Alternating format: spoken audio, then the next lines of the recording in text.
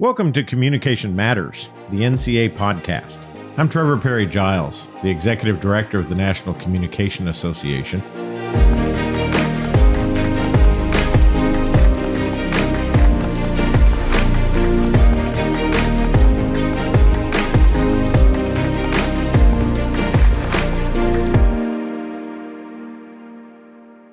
Hi, listeners, and welcome to a special bonus episode of Communication Matters.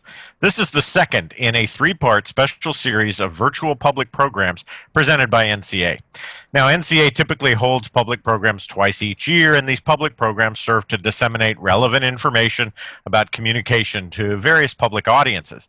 But due to the COVID-19 pandemic, NCA's fall public programs are being reimagined as a special series of the Communication Matters podcast series, as well as video recordings of the conversations that we're having. The public program series, entitled Communicating During a Presidential Election Year, will include and does include three public programs: the politics of health and healthcare, communicating about health in a presidential election year; today's recording about communicating about the role of race and social change in politics; and finally, Veeps 2020, Kamala Harris versus Mike Pence. So be sure to check out NCA's YouTube channel for a video recording of today's and the two other conversations in this special public program series. Before we begin, let's get a sense of who's joining us today on our public program series about race and social change in politics. Joining us today is Glenn Bracey, Assistant Professor of Sociology at Villanova University. David Cisneros, Associate Professor in the Department of Communication at the University of Illinois. Lisa Flores, Associate Professor in the Department of Communication and Associate Dean for Diversity, Equity, and Inclusion at the University of Colorado Boulder. Isaac Hale, Lecturer of Political Science at the University of California, Davis. Thank you so much, everybody, for joining us today. For those of you listening and viewing this program, you can view all of the panelists' full biographical statements and learn way more about the great work that they've done at our website at ncanatcom.org/public programs, all one word. That's natcom.org/public programs. So let's get started. We're recording this, by the way, on a particularly eventful day in the 2020 presidential campaign. For those of you who don't know, we're recording this on the day that it was revealed that President Trump has, in fact, contracted the coronavirus.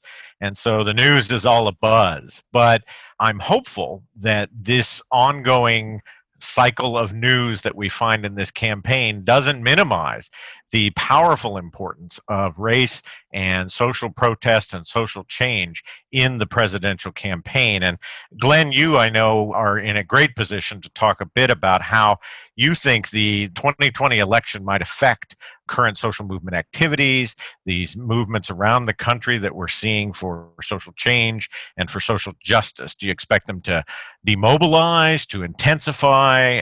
How are they going to play themselves out over the next 32 days? Yeah, I think that the election itself is going to be impactful on movements. I think that's pretty clear for everyone. Depending on who wins, movements will go in one of two directions. But the most important thing I think to remember is that it's events, not the election itself, that will drive protests. So to the extent that police continue to murder Black citizens, to the extent that vigilantes like we saw in Georgia around Ahmaud Arbery continue their activities, to the extent that groups like the Proud Boys, which we saw in the debate Tuesday night, continue to be energized or excited by our political leadership, then events are going to continue to happen that need and justify the protest that we've seen. So I anticipate continuity of the protest even through the election, even as we struggle through COVID winter, I guess, number 2.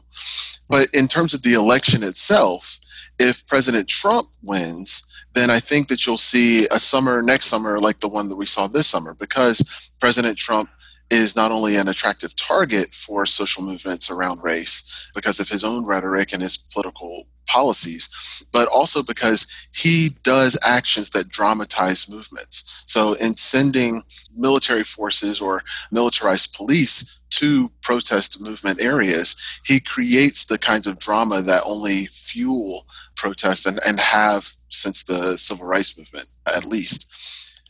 Vice President Biden is made president, so if we're talking about a President Biden, then I think you'll see protests move more away from targeting the office of the president and more toward targeting actual policies that they want to see implemented. Things like federal oversight of police in practice and a renewal of some of the things that we saw under the Obama-Biden administration. So do you think those movements will, start paying more attention to Capitol Hill, trying to mobilize actual legislative movement rather than this sort of, on the street kind of movement?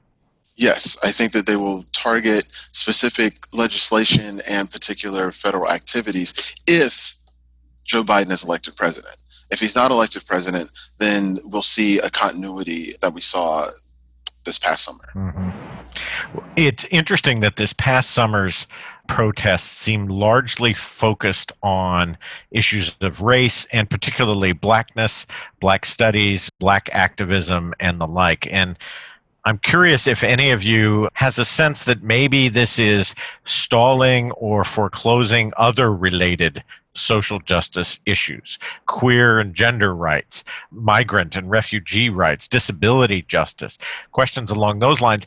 And in a related note, to what extent does the nomination of Amy Coney Barrett maybe bring some of those more to the fore, women's rights, for example, in ways that they weren't before, or they were being crowded out before by the focus on race? Yeah, so I want to defer to my co-panelists on this question, who I think have more expertise on this subject, but I wanted to briefly jump in on the previous question, if that's all right. Sure, go ahead. I think that Glenn made a really fantastic set of points there, but I also wanted to draw a little bit of a historical parallel. I think back to 2008, when we saw the kind of historic election of President Barack Obama, we saw that there was a lot of liberal frustration with Wall Street during the height of the financial crisis. And a lot of liberals were galvanized at the time. We saw some of that energy diffuse after the election of President Obama. And it's possible that a similar phenomenon could manifest in 2020 with a lot of people who are not directly affected by the police killings, people who may be allies of the Black Lives Matter movement, who are broader parts of the Democratic coalition, who are, as Glenn says, currently have this very clear opposition figure in the White House. Whether they stay active in the movement, whether that energy continues going forward, I think is an open question if Democrats are able to retake the White House. And I think this is especially a challenge considering there's some great research by Professor Jacob Grumbach over at the University of Washington, who talks about how when it comes to state governance in particular, the Democratic and Republican parties are polarized on almost every issue area, but policing is not one of them. And so the considerable ideological overlap that still exists between the Democratic and Republican parties when it comes to policing may make that an additional challenge, even if Democrats are victorious in the presidential election. I'm old enough to remember that when somebody invoked history and a historical thing, they were maybe talking about 1968, not something that feels like yesterday to those of us dinosaurs in the room. But no, that's very, very true. And again, I think the questions about policing have largely been oriented around questions of race and blackness in particular. And I'm wondering, to go on, because I think your points are fantastic, but they do lead into this other question of how do we grapple with or navigate or calibrate all of these quests for different types of social justice, especially within the context of this presidential campaign?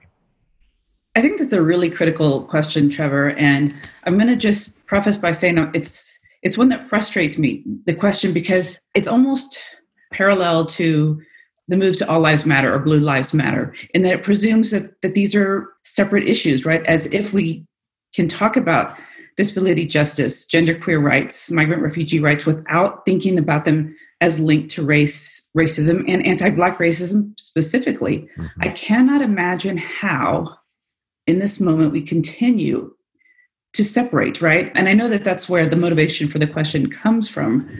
It strikes me that if we are to listen carefully to and take seriously what race scholars are telling us, what anti-racist activists are telling us, what those who are doing to interrupt anti-Black racism specifically are telling us, is that the dehumanization and degradation of Blacks and African Americans is fundamental to dehumanization and degradation broadly, right? And so there is no possibility to move forward in any reasonable way on any justice movement without connection to, solidarity with anti-racism. So my frustration, comes from, perhaps it's the dinosaur legacies of, being asked to choose this box or that box, this organization or that organization, this concern or that concern, and really wondering, and my frustration comes from the politics of higher education, where we continually separate and question and ask, well, what about us? And what about us? And what about us? As if the pieces are not connected. We know that we have white structures or structures rooted in whiteness. We have institutions rooted in whiteness, but that doesn't mean that we have to have policies and practices that are also rooted in whiteness. It doesn't mean that we can't craft politics, practices, cultures that are about connection, solidarity, complexity. I don't know often how we do that. I think but I do know that the question, does the emphasis on race, on anti-racism, anti-Black racism specifically mean that we're not putting attention elsewhere, is kind of like social change that is about diversity only, that is about which bodies are in the room. And that is clearly, to me, just not a politic that works. I think that's right. I worry, though, that how do we as academics, as teachers and scholars, confront that, what is ultimately a public communication challenge, right? How do we make those arguments for that overlap, that connectiveness, that I don't want to say, because it's sort of become a cliche, but it's true, that intersectionality, right? Where all of those forces, the forces of social justice for disability rights versus women's rights and all of that, how they're, I think in the public mind and in the public media, they're often pitted against one another. And what can we do? What's the role of public communication and communication scholar teachers and academics generally in combating that? Two things that come to mind are complementary. One, I think, is amplifying the voices and the perspectives of activists and movements that are highlighting these connections now. And I actually think that's been a strength and an inspiration of a lot of the movements for social change this summer, is that they've continued to highlight this, like you say, this intersectional frame. I mean, even the conversations around Breonna Taylor's murder, and then that conversations afterwards, after the travesty of the grand jury decision, and all those conversations, I think, have continued to highlight this connection and comparison, right, between that unique position. So I guess one thing would be to highlight those voices in our classes and our scholarship and our, panels. And then I think as, academics or scholars or teachers, we can also participate in helping in those contexts deepen those conversations. For example, in our classes and our students, when we're talking with our students, when we're talking about these issues, it can be easy to kind of, like you say, Trevor, kind of slip into that like we're going to have a conversation this week about Black Lives Matter and race, and then next week we'll talk about feminism and Roe v. Wade and abortion and the Supreme Court, and then next week, and that's an easy thing to slip into, but I think we need to work hard to always have these conversations at a layered level, Mm-hmm. Not separating them out and assuming that they're discrete sorts of things. Right. Yeah. Right. Yeah. Mm-hmm. And I think really just naming that, it is the very same politic, that the impetus that allows the nation to continue to sit by and watch the brutal racialized murder of Blacks on the streets and to have nothing happen. It is that same ideology, that same politic that is behind aggressive politics of detention and deportation around the assault on women's reproductive rights. There is the underlying piece is there. And if we can continue to articulate that and link it to dehumanization and degradation, then we start to make those connections for people. Mm-hmm. I think that's right. A dimension of all of this is the sort of larger aspects of distrust amongst particularly underrepresented folks and folks who are, for a variety of reasons since 1619, automatically distrustful of promises of change, of hopeful messages from the government, from elected officials. It affects their voting behaviors. It affects their participation in vaccine trials. I mean, throughout the whole conversations that we have about this. How do we deal with that? What do we do about that inherent and perfectly justifiable mistrust that is a function of the systemic racism that surrounds us all the time? I think one thing is to recognize the legitimacy of that response and its history, and that we don't end up functionally blaming communities of color for responding to the history of white abuse that we have suffered. I say we as a black man in this conversation. So I also want to bring up the notion that controlling for class and education, black people do participate in the political process at even higher levels than whites. Absolutely. So it is not that race means lack of participation. I think what we're talking about is the effects of oppression causing lacks of participation. And so there's going to have to be some healing done, frankly, and some trust building done if we want to see these things change in the way that the question alludes to. And I think your point, Glenn, is really important. The problem doesn't lie with Black, Indigenous, Latinx, Asian American, Pacific Islander communities.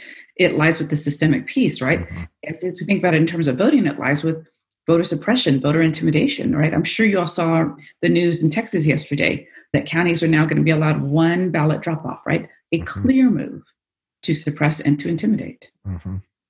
Especially when you're talking about very large counties where a lot of Black and brown people live and vote. I just wanted to add to what Lisa and Glenn were saying. When we're thinking about, obviously, the actions of politicians, state governments, the national government are a big part intentionally obstructing the ability of minority voters to participate. But I think we also, coming out as a political scientist, looking at it from like this 10,000 foot perspective as well, there are a lot of fundamental institutions that happen to be very disadvantageous to minority voters in the country as well. If we think about our single member districts that we use for congressional races that tend to do a poor job of representing urban voters, where a lot of minority votes tend to be concentrated, the design of the United States Senate, which is heavily malapportioned and significantly overrepresents white voters, as does the Electoral College. Those are all things that I think, if we're thinking about long-term goals for what would increase, make people feel more represented in the system and maybe alleviate questions of not only participation, but representation, those kind of institutions, I think, have to be things that are up for consideration. Especially given their roots in whiteness and the perpetuation of slavery and the accommodation of slave owners during the founding and the whole drafting of things. Yeah, no, I think that's interesting. That also feeds on a lot of these calls that the presidential candidates and senatorial candidates are being forced to answer about these sorts of structural changes. I'm not certain that those questions are often asked in relationship to the systemic racism that those structures represent. Do you think that? I mean, I don't hear that a lot. When somebody says, "Are you going to pack the Supreme Court?" they don't tease that out and demonstrate its linkages to, say, systemic racism or end the filibuster in the Senate or something along those lines. No, I think it's very interesting to see, for instance, that Senator Dianne Feinstein of California last week was asked about the filibuster, and she said in essence that she did not want to change it, to modify it. And there was a lot of outrage on the left and among liberal circles about that statement. But interestingly, the history of the filibuster and how exactly it's been used historically in order to suppress civil rights legislation, right? Absolutely. That was the way that civil rights legislation died in the US Congress for decades. That hasn't been part of the conversation, but I think it absolutely should be.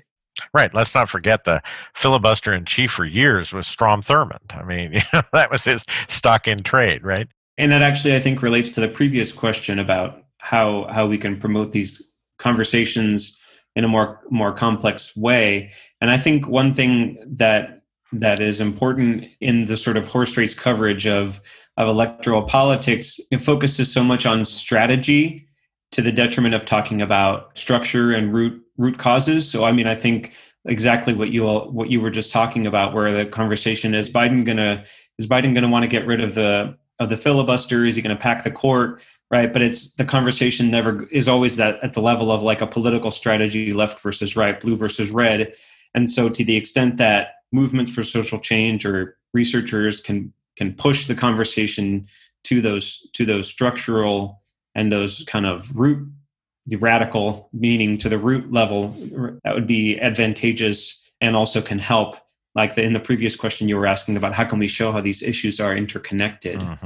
So I think there was a news, Keeanga Yamahtta Taylor at Princeton a couple of days ago published an article in the New York Times that was about, it had a provocative title, how we should abolish the Supreme Court or something like that. But the thrust of the article was kind of the argument that you all are making about the undemocratic nature of the court and the way that it's upheld white supremacy and patriarchy through these decisions, So, I think I'm not talking about strategy. I'm talking about pushing the conversation to those root levels, I think is really important.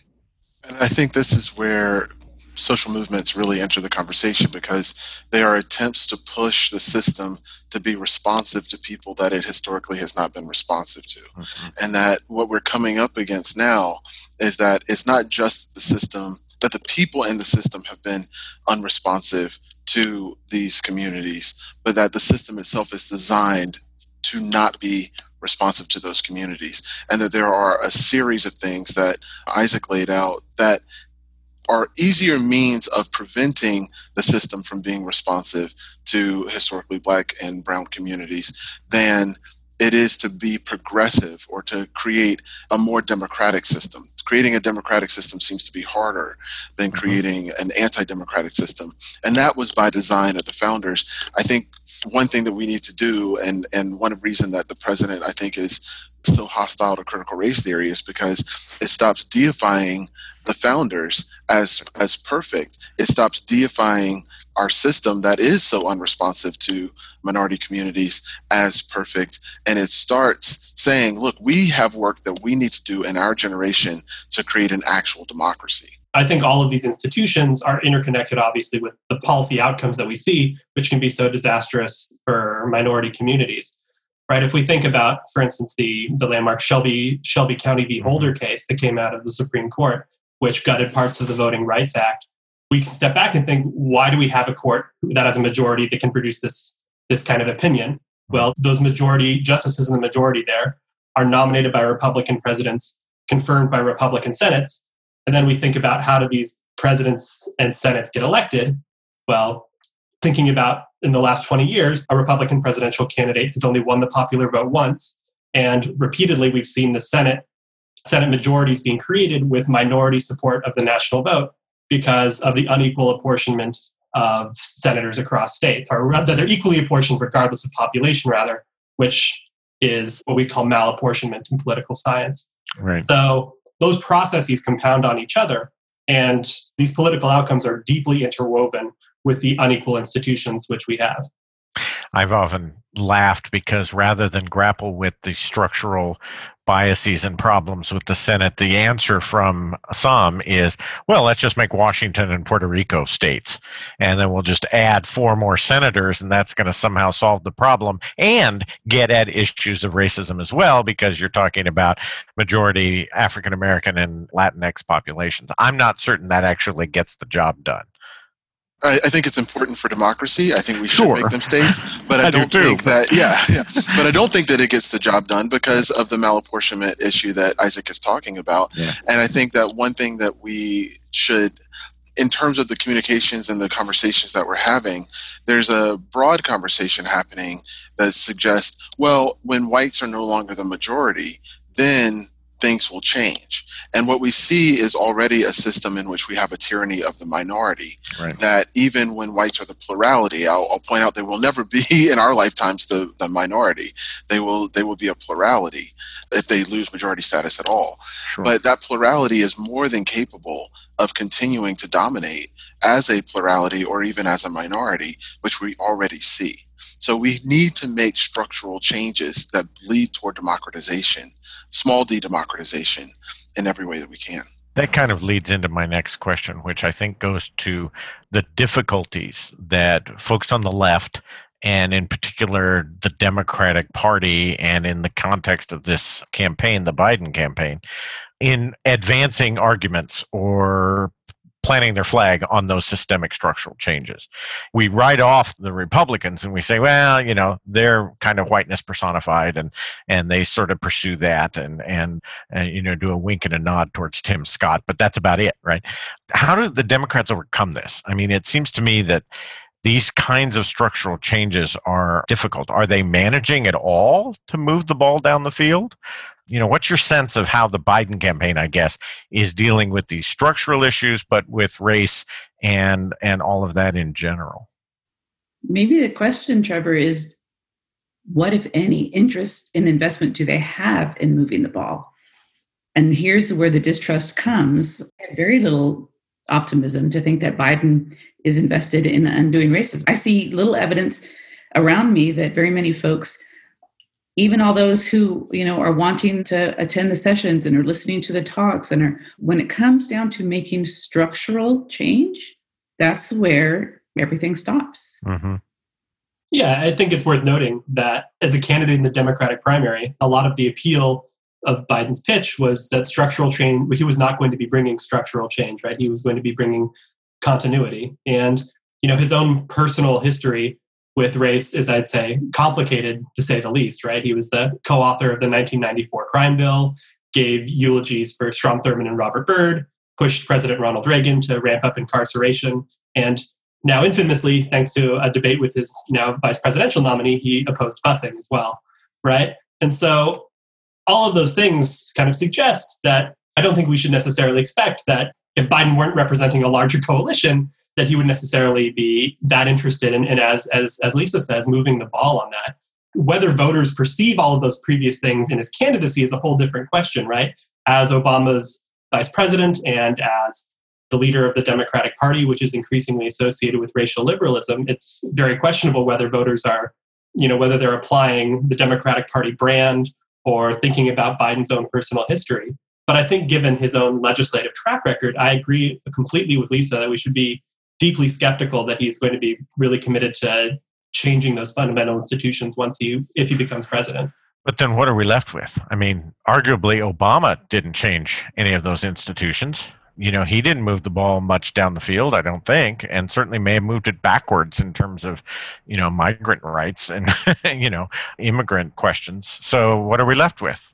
I think we're left with the point and the power of social movements, which is to drive the agenda, to force our political officials to move in particular directions. I mean, President Obama very famously, called on the OFA to continue to push him so that he could, embrace particularly progressive policies. And we saw that after Ferguson and the Black Lives Matter movement really manifesting, he then was able to use the Attorney General's office to oversee police and do some of the things that progressives are looking for.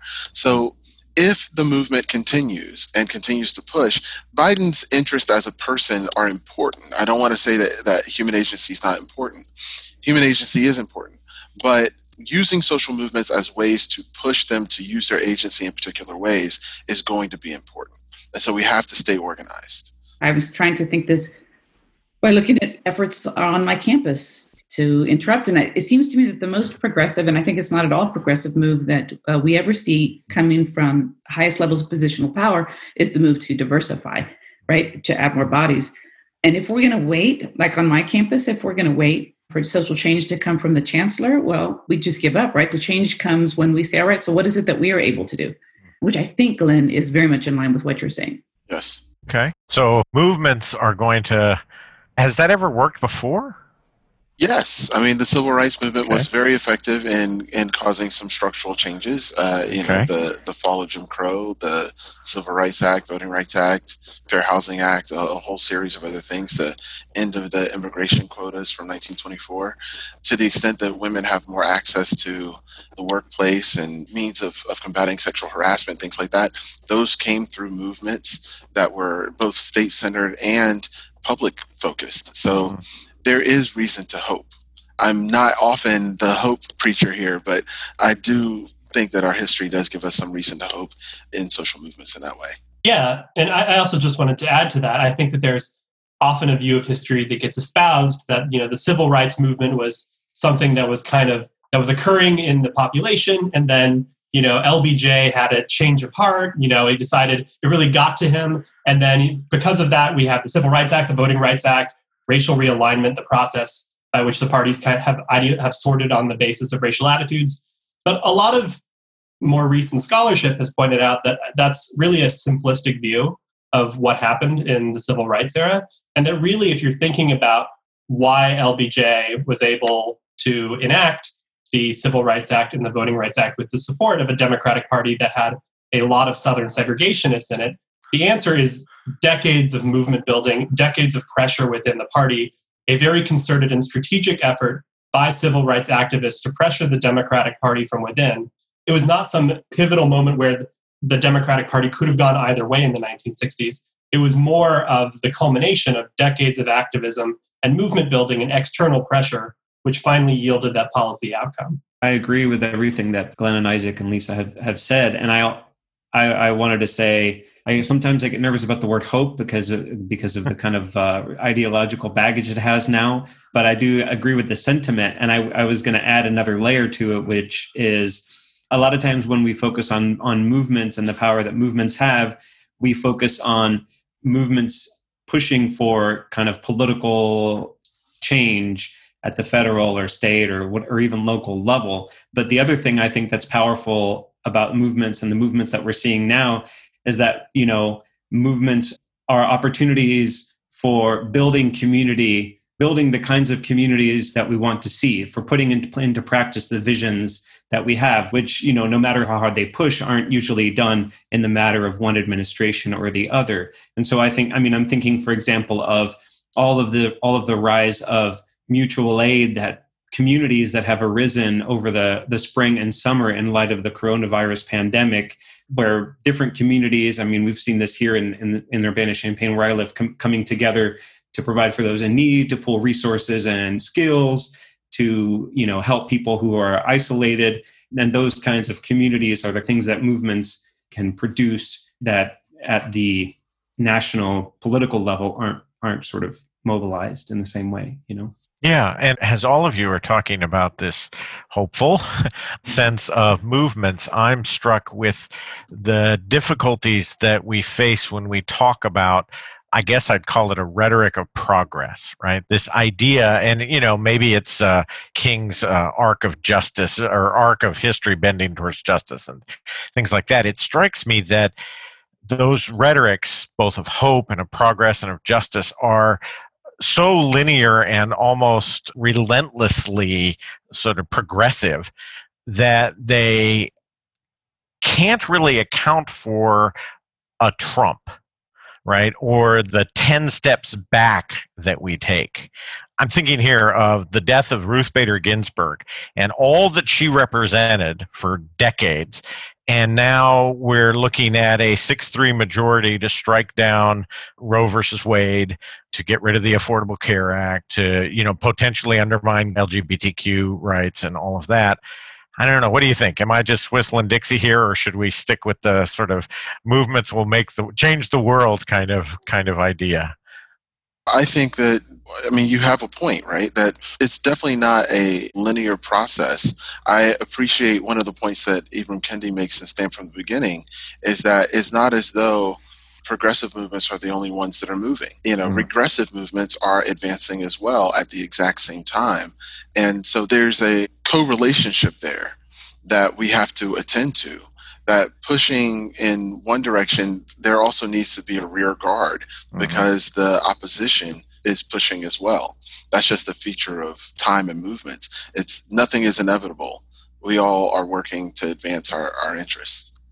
Yeah, and I just wanted to briefly add to that.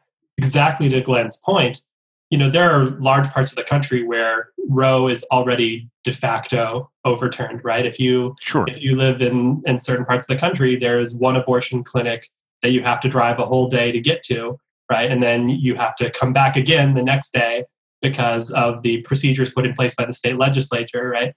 And this is the result of the success of the kind of regressive movements that Glenn talks about. And obviously it's a push and pull. And we can think about, when it comes to things like abortion, when it comes to things like economic inequality, which has been increasing quite steadily over decades, right? Without There doesn't seem to be a whole lot of progressive success on the income inequality front, for instance. There's a lot of forces moving in the opposite direction as well, and a lot of interests that are very powerfully aligned against the movements for racial justice or economic justice or gender justice care about. It goes back to the public communication piece of this, right? The progressive narrative, the linear narrative is just a narrative of whiteness, white supremacy that allows us to relax, that says, well, things are so much better now. So you can check out of the conversation. And so I think we have to disrupt that narrative of progress in every way possible and really name kind of a racial temporality to it. What would it mean to articulate movement that is not linear and or circular, any of those pieces, as a way to think about how we challenge conversations around race? Mm-hmm. Speaking of challenging conversations about race, I think the last couple of days have been particularly poignant. Prior to the president's diagnosis of coronavirus, we had his performance on Tuesday night in the first presidential debate where he, and I don't know if this is necessarily all that significant, but it seems symbolically significant at least, where he, refuses to condemn the Proud Boys. What do you want to call them? Give me a name. Give me a white name. supremacists and white supremacists and right Proud Boys. Stand back and stand by. And ends up then going to Duluth, Minnesota on Wednesday or Thursday, whenever it was, and really pulling out some significant white nationalist racist tropes against Ilhan Omar, the congresswoman from Minnesota. And what about Omar, where she gets caught harvesting? What the hell is going on? I hope your U.S. attorney is involved. What is going on with Omar? I've been reading these reports for 2 years about how corrupt and crooked she is.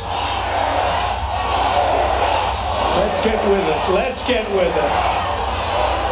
I mean, frankly, harvesting's terrible, but it's the least of the things that she has done. How the hell? Then she tells us how to run our country. Can you believe it? Any thoughts on how this might play out and how we deal with all of this as interested parties seeking to educate young minds and move the society towards greater social justice? It seems frustrating. So I'm curious about your reactions to these recent events. I think that Trump's remarks, while they're inflammatory, are also quite par for the course for his presidency and his 2016 campaign. I think it recalls his post-Charlottesville remarks where he said there are very fine people on both sides, referring to the white supremacists who showed up as counter-protesters in Charlottesville. We can also, of course, all recall back in his 2016 campaign where he said that many Latino immigrants are criminals and rapists. And there are a lot of examples in this vein. And there's a lot of political science research, including some work I've done with Dr. Carlos Elgarra at the University of Texas, El Paso, that shows that Trump and Republican candidates down ballot have benefited from these kinds of racial appeals. And racially conservative white voters are swayed by them, right? We've seen that there is a real electoral incentive for Republican candidates, including President Trump, to engage in this kind of rhetoric. And whether or not his remarks are off the cuff, from the heart, or purely strategic, I think he knows that kind of rhetoric helped him win in 2016. And I think, like many politicians, he wants to win re-election. And so I think it's disappointing to hear that kind of rhetoric, but certainly not surprising. Mm-hmm. And sometimes I wonder if the alternative is, the rhetoric pre-2016, which was still a rhetoric of whiteness, just one that was tempered in racial neutrality. And again, if we think about trying to do interruptions at local levels around policies, practices, culture, it's so much easier to interrupt the overt and so much harder to interrupt the latent and the implicit because, we have to work that much harder to convince. Again, I'm thinking about this in terms of like the higher ed landscape, but I think it's a pretty relevant metaphor for politics to convince those who can make the change that a particular policy is racist if it's couched in racial neutral language. And so then, the work that we're having to do in order to advance those changes is longer, slower, and with way fewer allies. So there's a real risk to a lot of bodies when he mobilizes white nationalists. We know that there's violence on people's bodies, and the violence is still there without the overt white nationalism. But you're saying that, in a way, we're fortunate that he's so overt about it, that it changes at least the calculus that we have to do in the pursuit of social justice. I don't want to say fortunate. Okay. I want to say there are a lot more people listening and ready to say, okay, let's think about this. Let me think about what I'm doing. Let me think about this practice. Let me think about this policy. And it's much harder to do that in racially neutral language. So the mobilization of white terrorism is terrifying. And Black bodies have been scared for a very long time with very good reason. Right. I think that this takes us back to one of the points we were making before, which is that progressive movements and regressive movements move at the same time. So some of the work that I've been doing, a lot of my work studies white evangelicals, especially as a social movement group. And some of the work I've been doing with the Barna Group and the Racial Justice and Unity Center, we did a survey in 2019, July of 2019, where we asked people, do you think America has a race problem? It went from the options were definitely, somewhat, and none. And then we asked the question again, Barna did through the Race Today study, and again in July of 2020, we found that the number of people of practicing Christians who said that there is not a race problem at all went from 11% in 2019 to 19% in 2020, which is almost a doubling. And keep in mind what happened in that interim. What happened in that interim was the George Floyd and Breonna Taylor murders. So what we're seeing, and what Chad Brennan was able to demonstrate in an article in Relevant Magazine, is that for those Christians, for those white Christians who were watching Fox News, they were even more likely to deny that there was a racial problem in the country. So where you're getting your information, right? The communication that you are digesting is greatly influencing, these outcomes. And so we're going to see both move together. The president is going to be effective in using these kinds of outrageous statements to excite his base. And they're also going to have the effect of mobilizing some people on the progressive side at the exact same time. We're going to see these move together. We shouldn't read one as a failure or as a success. So I guess in a sort of wrap-up mode, in a way to sort of bring this all together, thinking, 4 years, 5 years down the road, depending upon what happens in the next 32 days, what does our racialized political life look like? What does our discourse feel like? What can we expect moving forward? Some of it depends on the election, but then a lot of it doesn't. I mean, I think obviously, as we've been talking about, the election matters and can shape the kinds of conversations that are happening on the other side of it. But at the same time, we referenced this earlier, that to some degree, some of these conversations around policing and conversations around gendered violence and conversations around, issues of immigration. And I think those conversations will hopefully still be happening, at the grassroots level. And the difference is that there'll be political opportunities or political openings that allow for those conversations to take hold and push policy in certain directions. So, yeah. And I think I'll just briefly speak to the electoral side of it, since that's my wheelhouse and that's what a lot of my research and teaching is about. But I think it's interesting when we're thinking about the future 4 years down the line, right? Thinking about 2024, for instance, right? On the campaign trail, former Vice President Joe Biden has advanced the view that President Trump isn't the new normal. His quote is that history will treat this administration's time as an aberration, and that after Trump leaves office, quote, you'll see an epiphany occur among many of my Republican friends, right? And I think his assertion raises this important empirical question, right? Is Trumpism distinct from the GOP's winning electoral formula going forward?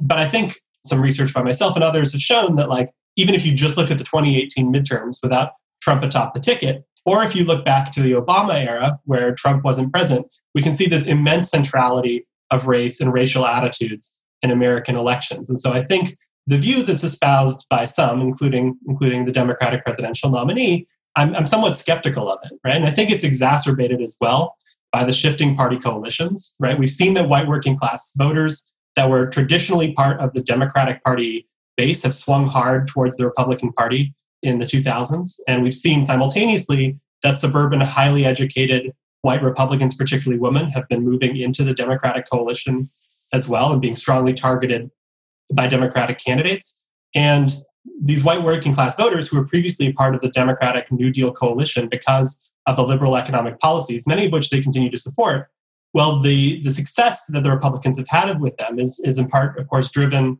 by these racial appeals and the fact that the Democratic Party has been decreasingly making economic appeals to these voters. And so there's a really strong electoral incentive because of these shifting party coalitions for Republicans to continue to run up the score and eat into these formerly Democratic voters.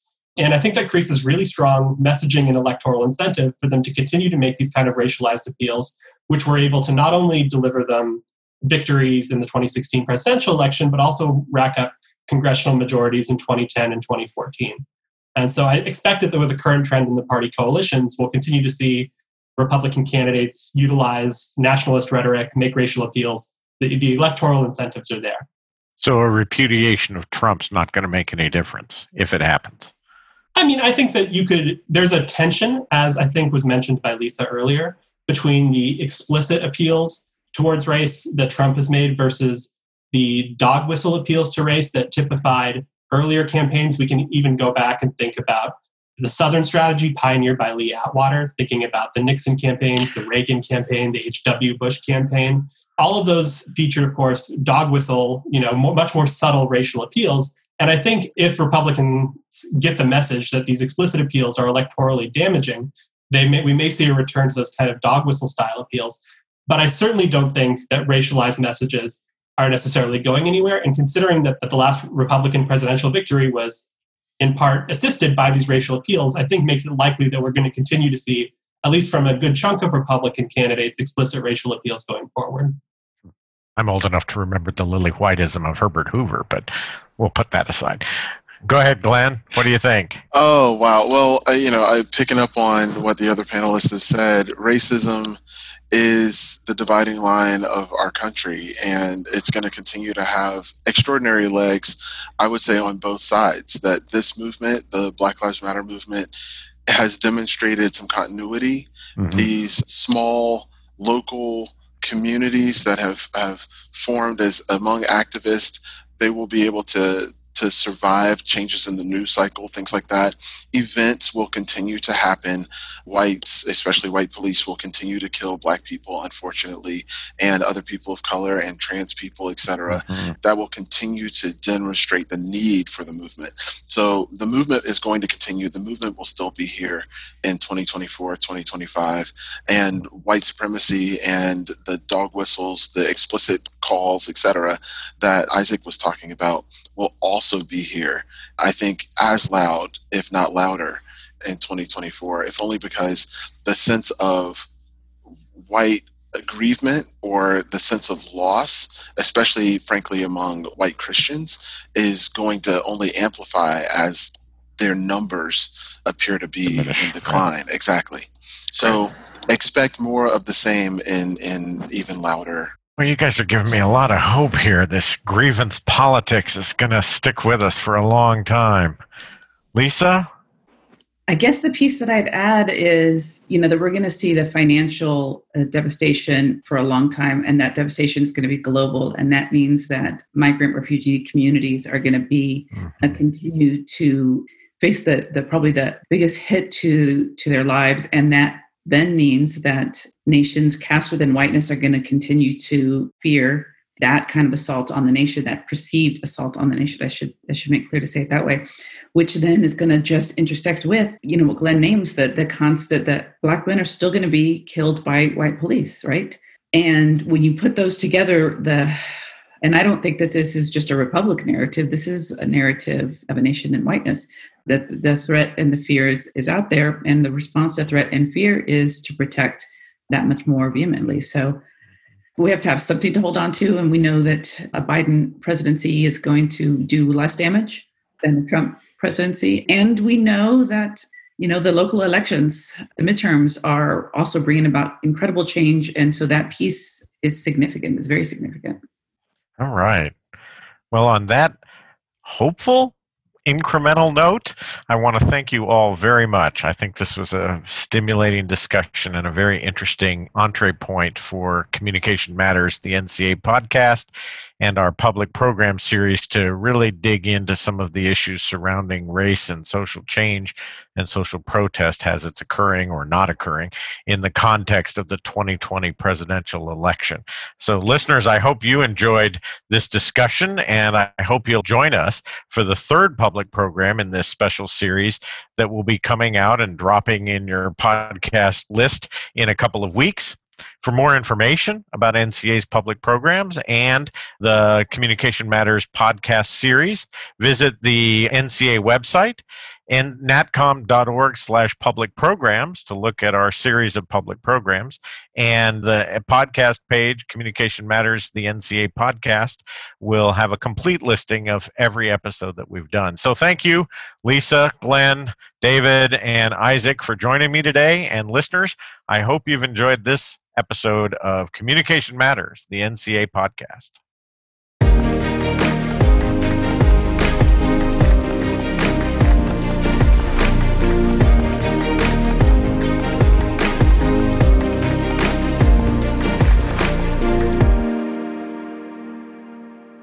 In NCA news, in response to national conversations about systemic racism, NCA has developed a resource bank that provides information about racism in America and offers guidance for allies and people of color in the anti-racism movement. These resources include information on organizations committed to anti-racism work, mass media, and both academic and professional articles covering topics such as identifying and addressing racism, advocacy work, and dialoguing about racism and anti-racism in the classroom. This is a living resource and will be updated as additional materials are identified. Visit natcom.org/anti-racism-resources to view the NCA Anti-Racism Resource Bank. That's natcom.org/anti-racism-resources for the NCA Anti-Racism Resource Bank.